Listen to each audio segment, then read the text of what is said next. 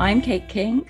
And I'm Nelis van der Burg. We're colleagues and executive leaders in a global nonprofit. Leading in conversation is our passion. We're excited about the transformative power of free-flowing conversations that generate new insights and open up possibilities for change.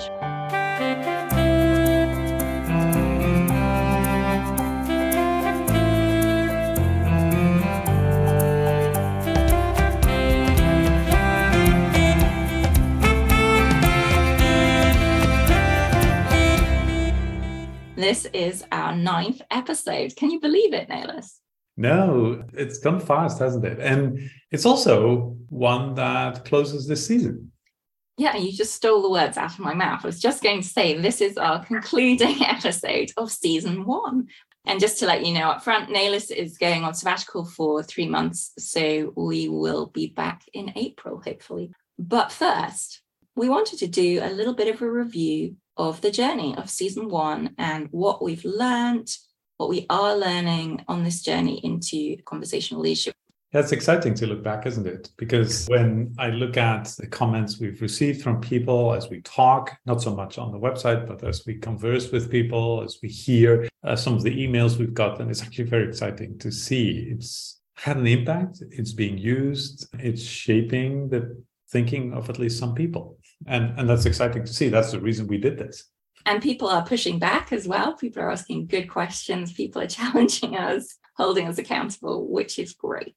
Part of why we started this really is to create the conversation in our organization, but also wider. I know you've had some friends that have listened to it who aren't colleagues of us, as have I. And that's fun to see it spreading more widely. Yeah, we got this email a month ago or so from somebody in the US who said, I shared it with my boss and we're talking about it as a leadership team and we're thinking about how to apply this in our context. And that's the kind of stuff that really floats my boat. Love it. Yeah, and we've had some great guests along the way, haven't we? That's been fun. Yes, and it's exciting to see how different people then think about it with us. And I've really appreciated those podcasts where we were together with guests. The first one we did was after our first sort of experimentation with this at a big event. Yeah, we had 3 colleagues join us. It was fun to see there too, what you just mentioned, the combination of feedback and real excitement, thinking about especially how context shapes the conversation.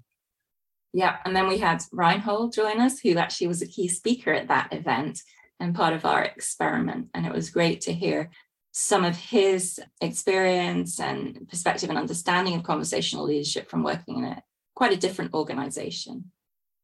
Yeah, I appreciated his bringing in that sense of how do you bring in the people who are disadvantaged, who don't dare to speak up normally, who are from minority context cultures. That was really helpful to talk about. And I think it's something that needs to continue to be part of the conversation because so often the conversation is with the people who already are speaking up anyway. Who already have power, who already have voice. Yeah. And conversational leadership is a great way to include others. At the heart of it, you need everyone. You need the wisdom of everyone. You need that diversity. And so I think it can definitely be leveraged to increase inclusion and diversity in your organization. But it requires thoughtful involvement of these people. And to me, that was a really powerful conversation to have and to think about, because often I think a lot of leaders try to be conversational to some extent, at least, but then do it with the usual suspects. Yeah.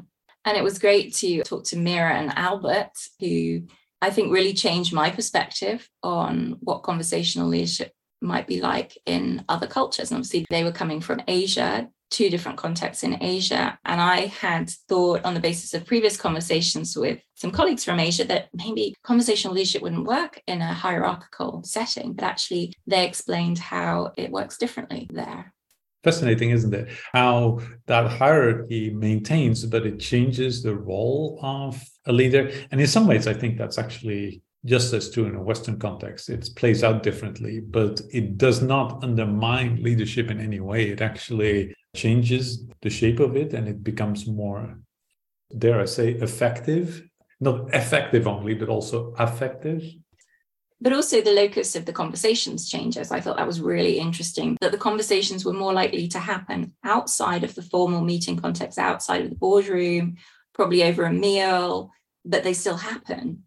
And they're just as important, but you wouldn't probably be having those all together in a free-for-all in the meeting room.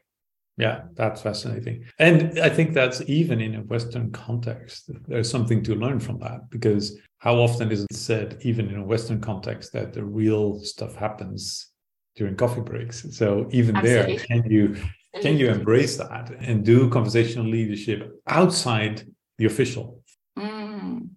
Although that happens more naturally, more organically, you can't organize those. I think if you try to organize those informal conversations, you'd maybe kill something that's so generative about them. But but you can leverage them. You can tie into those informal conversations that happen and bring those back into the mainstream. Yeah. We also had Jason, and what I loved about that conversation with Jason is that the focus of his PhD and his particular interest is how we can use conversational leadership to improve our decision making.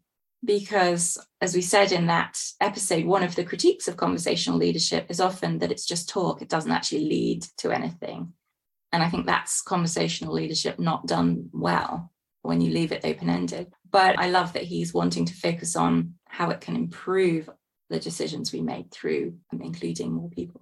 Yes, and that is an area that needs more research, and I think all of us can benefit from that. And I think we'll come back to that later in our conversation today as to how does it influence decision making. Yeah, one other thing we talked about, I think, in several of the episodes is the importance of paying attention and listening well, that we as leaders are careful not to speak up too quickly, to resist the temptation, to tie it up all neatly with a bow and to say, okay, here it is, but to sit with the uncomfortable situation of unresolved issues. Yes, I still find that very hard. But it's worthwhile. It's really worthwhile if you can tolerate that ambiguity, that lack of decision, that lack of certainty, and just let people talk things out. I think you come to things in a whole new way. And that's the tension, isn't it? You need to come to decisions. You can't just sit with it forever. But to sit with it longer than we're used to is, I think, a really, really helpful discipline. But then also to know when to say, okay, this is it. This is the decision. We're moving forward with that. I think it's particularly hard. I've just been reflecting on this recently, how you do conversational leadership in a remote working setting when you've got an hour or 90 minutes for a meeting, and every 5 minutes of your meeting is earmarked for something. And that really squashes the conversation, kills the sort of creativity and generative potential of a meeting. And I'm still not quite sure what to do about that and how to manage that, because an hour goes very quickly when that's all you've got. And then you all leave and go on to another meeting or something else. You don't have the milling around in the corridor afterwards and things like that. So it puts a lot of pressure on that time, that 1 hour. Well, we've experienced this a little bit. I think there is a need to distinguish that somewhat from the quick decision-making things you need to do, where you earmark your time well, you've got a set agenda, you go through that. That is never going to be pure conversational leadership. There's just no way. You can't do that well. But then to also have some meetings, and we've done that as a leadership team, where you actually give yourself an hour to explore and to be generative. And I've actually loved that our board has tried to do some of that as well. And so to do that, I think, is very possible, but you need to make a conscious decision to set some time aside to do that, where you keep it open-ended and you don't build it full and you don't expect to necessarily have the results in that very session. Yeah, and maybe expanding expectations, say, we're going to take 2 hours, not our normal 60 minutes, and explain to people up front, this is what we're going to do. We're going to explore together, so that expectations are framed helpfully for that time. I think we need to come back to that idea of expectations later in our conversation, because some of my experiences looking back over the year have revealed that is a really important aspect, setting expectations. Yeah. Another thing I think I wanted to mention, reflecting on what we've learned, is that the real distinctive of conversational leadership is this making meaning together part, the co-creation.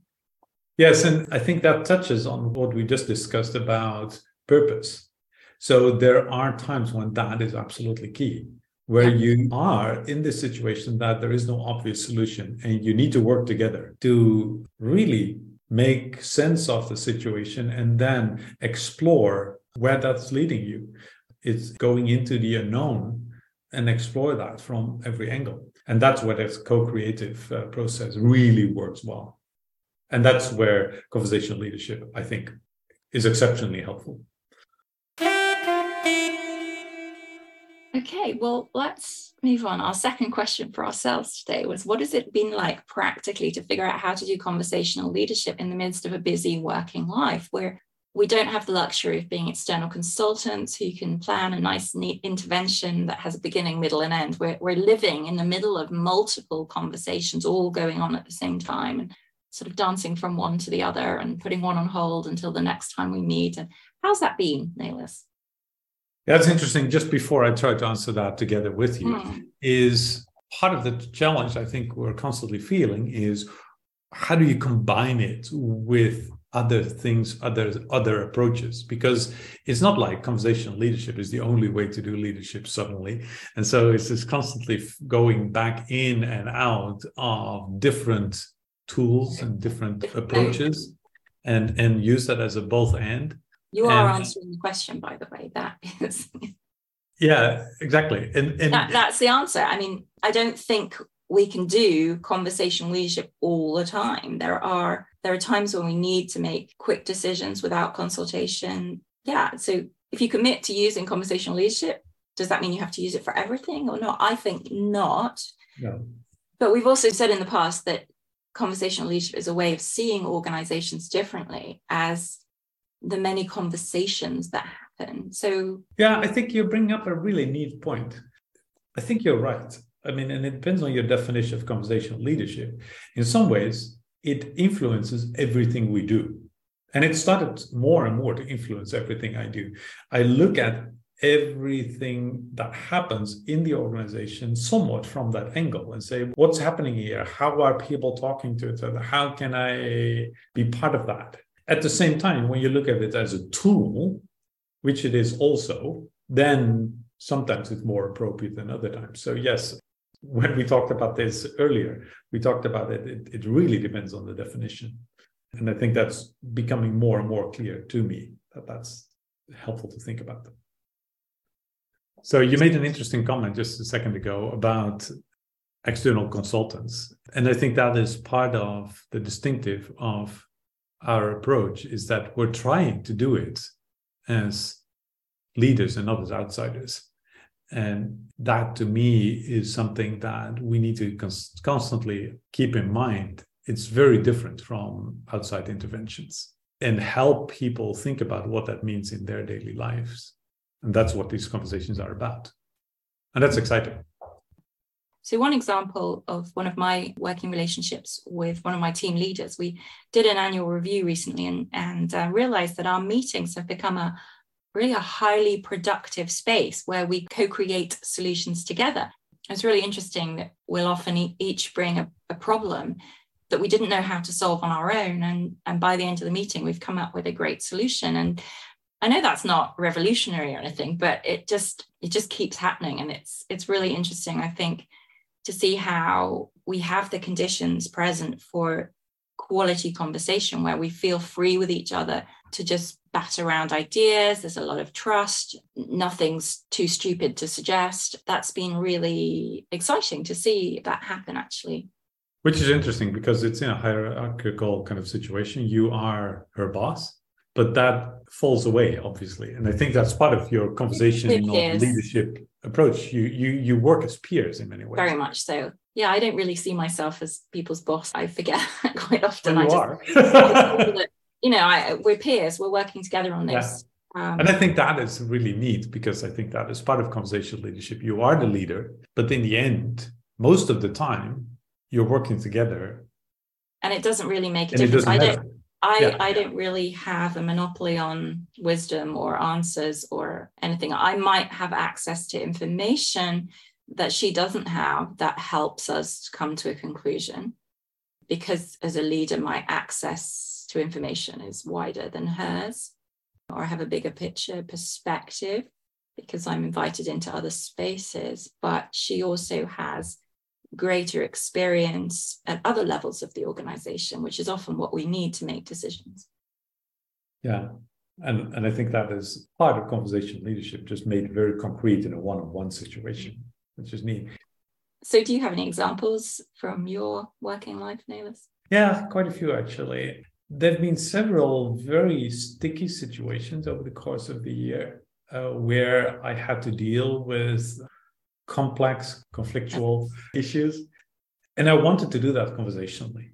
And I think that ended up being very, very helpful because it allowed the people involved to be part of the process of coming to resolution. At the same time, there are limitations to that in the sense that I had certain things that were non-negotiable, certain things that weren't on the table. And what I'm learning in all of this is how important the expectations are in that. So in some cases, I communicated that more clearly than in others. What was the non-negotiable and where the open space was and how we could explore that together. And I think that is key.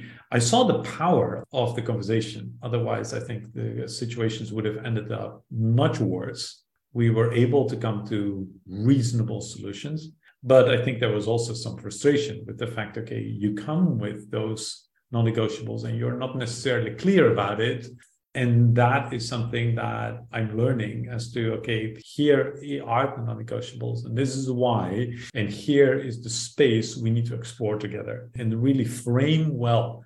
And I think part of conversational leadership I'm learning is how to do that framing appropriately and how to combine the responsibility with the open-handedness. Yeah, it's powerful to see that, but it's also an art that you need to learn, that I certainly very much need to learn. We are still learning. It's hard. I found myself kicking myself after a situation going, oh, I should have done that a different way. I should have done that conversationally. It's not yet ingrained. I think for the big events, the things we plan, we're getting there now, but it's those less planned, more organic moments. Yeah, just constantly being aware. I think, like you say, framing is really helpful, but it takes figuring out for yourself first what the frame, what is this space that we can be conversational in? Where are the boundaries? What are the non-negotiables? And an interesting question there is, to what extent is that frame negotiable? Because I am making those decisions by myself, non-conversationally, about the frame. And there's the tension. Yeah. Yes. So you probably need to do that framing in conversation with others. And we've both had times we've failed to do this right, haven't we? Let's just admit that. We all need to be wearing L plates, learner plates. I love that image.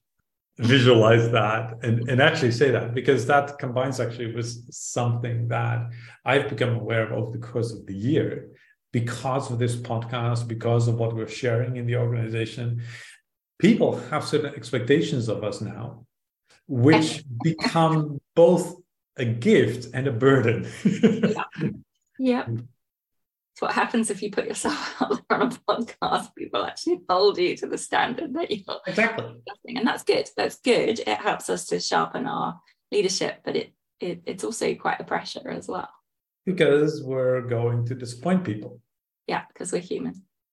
We're human and we're still learning, as you said, those big L plates. And at the same time, people see you and me as the experts on the topic. Well, it's hard to be both a big L and the expert. I mean, that's we're not experts. We're just learning. We've said that all along. We want this to be a conversation where we learn together with others. Disclaimer, everyone. We're still learning and we will mess up. Thank you. So are there any situations where you haven't been able to use conversational leadership?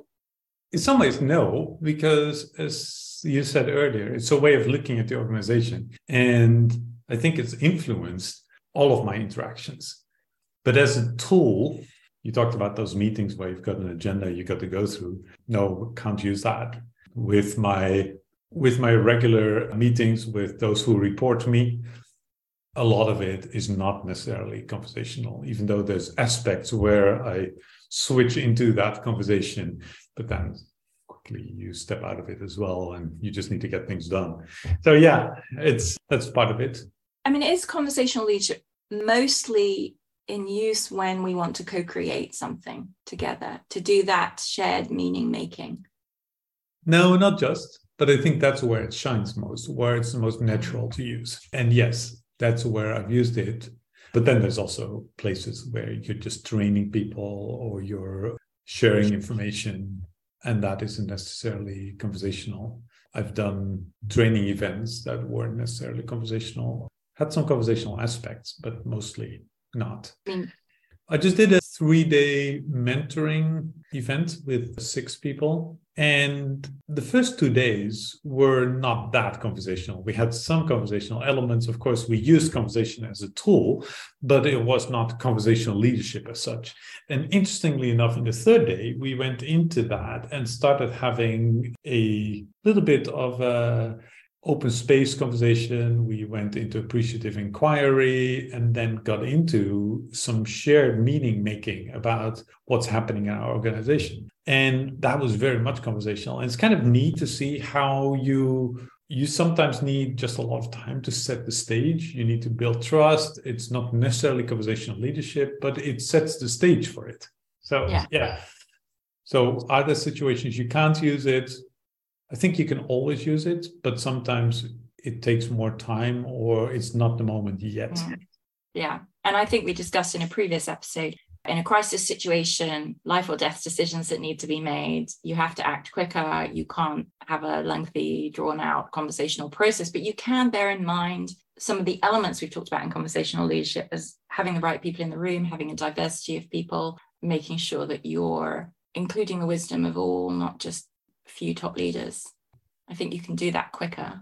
Yeah, and sometimes, as I said before, you've got those non-negotiables, and it just wouldn't make sense to move into conversational leadership, because in some ways that would be cheating people, because it's already been decided and you've got to accept that and just pass it on and say, this is the decision. You may like it or you may not like it. This is what it is. Because then to invite people into a process in something that's already been decided, really, it's just wrong. It's wrong. Actually, we've got a conversational process organization-wide right now. And it's interesting. Some people think that actually that's the case. The decision has already been made. So you've got to be very clear that if you have made a decision, you're not going to do this, because that would be unreal. Yeah. Even though we've stated it, we've said the board has not made a decision yet, they've expressed a preference, people still come. And I think that's a trust issue. Thinking, well, this is just rubber stamping, this conversational process is just rubber stamping a decision they've already made. And actually it's not. And I don't know how you can convince people, really. I don't think you necessarily can, because it's part of the culture where leadership is often distrusted in our society. Just look around us. Always good reason sometimes when you look around us in our society. And leaders often don't exactly really invite you in. They act as if. And in reality, they don't. And so you've got to gradually build up that trust that in this case is different. I think that's what we're still doing, building up that trust in this first year of talking about it, sharing about it, practicing it.